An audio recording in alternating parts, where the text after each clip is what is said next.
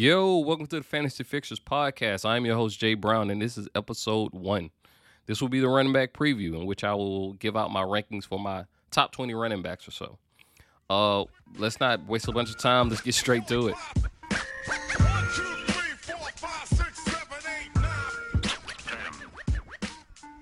All right, coming in at number 1 is Christian McCaffrey, CMC. I don't need to waste any time on what he is and what he does. Even though he was injured last year, you might think, oh, he might be a little injury prone. I'm going to stay away from him. Don't. Pick him as the number 1 overall. There's no debate, no question. Let's move on. Coming in at number 2 is Dalvin Cook. He ended the year with 1,500 yards, 17 touchdowns. He was the second overall in points last season amongst running backs. So he's going to ball out again. He had over 300 carries, so it's kind of concerning with his injury history, but it is what it is. If he's a game changer, he's a game winner, and you need him to make a playoff run. He was on 79% of the actual teams who drafted him. They went to the playoffs. So, after that, from the playoffs on, it's all luck. So at least he gets you to the playoffs, and you have to figure it out from there. They changed offensive coordinators. They went from the dad to the son with the Kubiaks. So the scheme shouldn't change, but you got to think, this is going to be an explosive offense considering they still have Justin Jefferson, who I can't even say sleeper. He's about to go crazy or explode. What do you mean by that? And you still got Thielen, who ended the year with 14 touchdowns. So this offense is going to be amazing. So Dalvin Cook is the number 2 pick, without a doubt. All right, number 3, it's Alvin Kamara for the New Orleans Saints.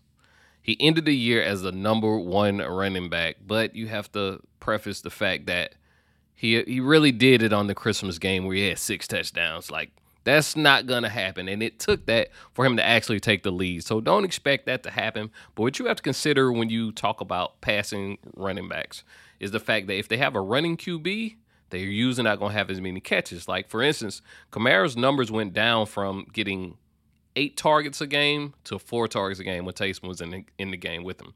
But now they have Jameis, so his numbers should get back up to 8 targets a game.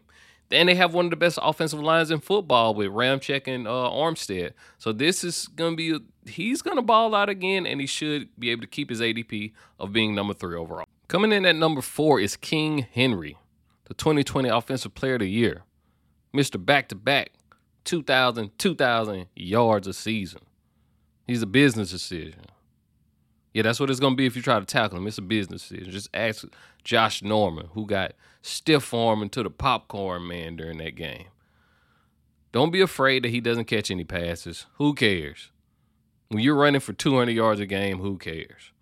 And it's not like he's going to decline just yet. Most time you have to be afraid of guys who get in the range of, when they start getting like 350 carries, that's when it's a little scary because they're going to eventually fall off. Because you got to consider guys like, I'm probably dating myself here, but Priest Holmes, Larry Johnson, DeMarco Murray. When they run you into the ground, you have to decline, like simple and plain. But what you have to consider when it comes to Henry is the fact that he spent like two years with DeMarco Murray in which they split carries. So he hasn't had the full workload like most guys who came in the NFL.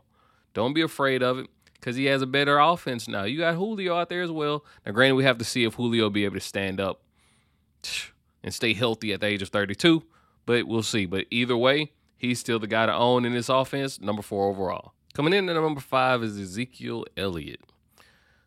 Granted, if you picked him last season, he burned you like a fight between Anakin Skywalker and Obi-Wan Kenobi. I get it. I did the same thing, and it hurt my soul.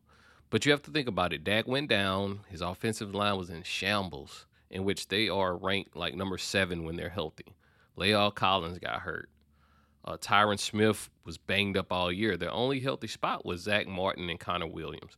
Zach Martin is the second best left guard in football. So if Dak is healthy, Zach is going to go crazy once again, like he always does. Last year was the first year where he didn't eclipse 1,000 yards, and that was on the back of Dak not being there and rolling with Andy Dalton. So the offense just wasn't moving as well.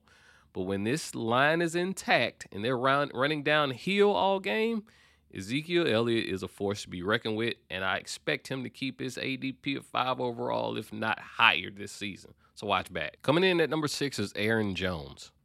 He's on the offense with A-Rod. We could go to the next pick right now, honestly. He has back-to-back 1,000-yard seasons. Uh, he had 19 touchdowns in 2019, so he's still a TD monster. On top of being able to catch the ball. Now, granted, a lot of the times last season, Jamal Williams got a ton of work, but in the 4 games that Jamal Williams wasn't there, Aaron Jones averaged about 22 points a game. So he's going to ball out, and I'm not worried about A.J. Dillon. He's still a young pup, and he doesn't have the prowess of being able to catch the ball like Aaron Jones does. So Aaron Jones is my number 6 pick.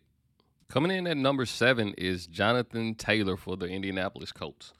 Now last year I didn't have any stock when it came to Taylor because I was on the Marlon Mack train, and I didn't understand why people were picking Jonathan Taylor so early because I'm like, no, Marlon Mack is going to be the starter. You guys need to pipe down a little bit because this isn't what's going to happen. But after the Mack injury, you look like a genius if you picked up Jonathan Taylor in the 3rd round, in which it started off abysmal. Like I want to say in the first 8 to 10 games he played, he only averaged 11 fantasy points. That's not even startable once you really think about it. Like you would rather have somebody else if you only getting 10 points a game. But it was a tale of 2 halves where in the second half of the season, he averaged about 20 points, and he was the 3rd best back during that time frame.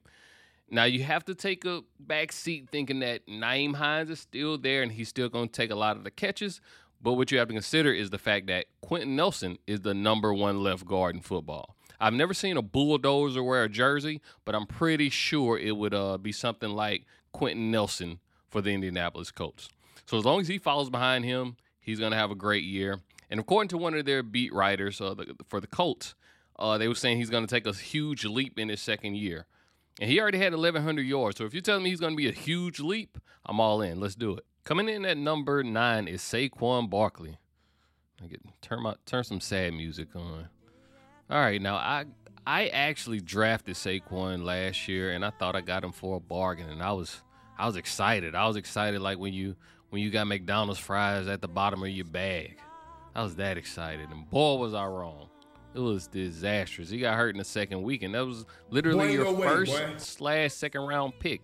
And when that happens, you're pretty much done for the season. If your guy gets hurt in the 2nd week of the season, you're pretty much done.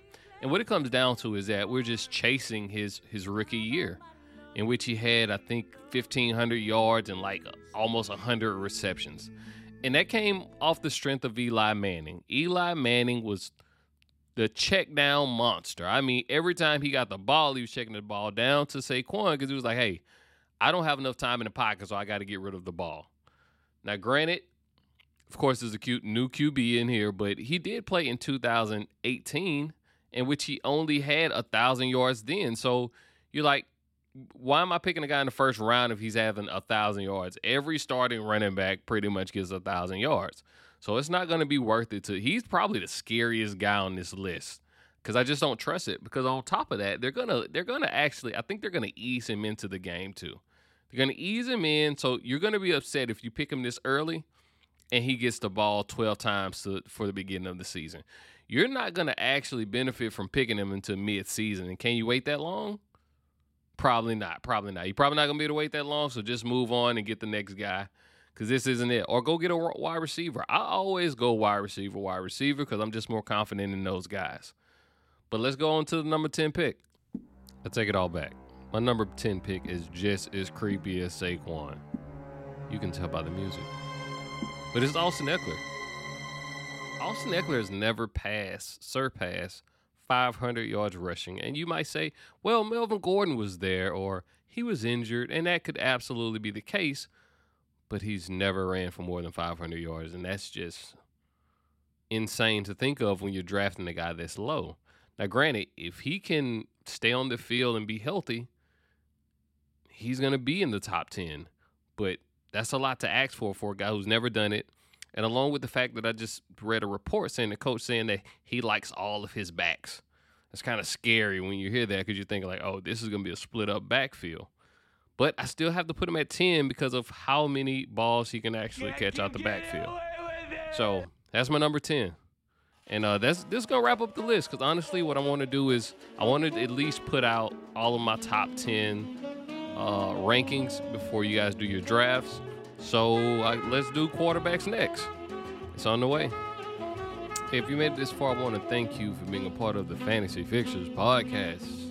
This is episode 1 in the books. Many more to come. Let's do it again. 1.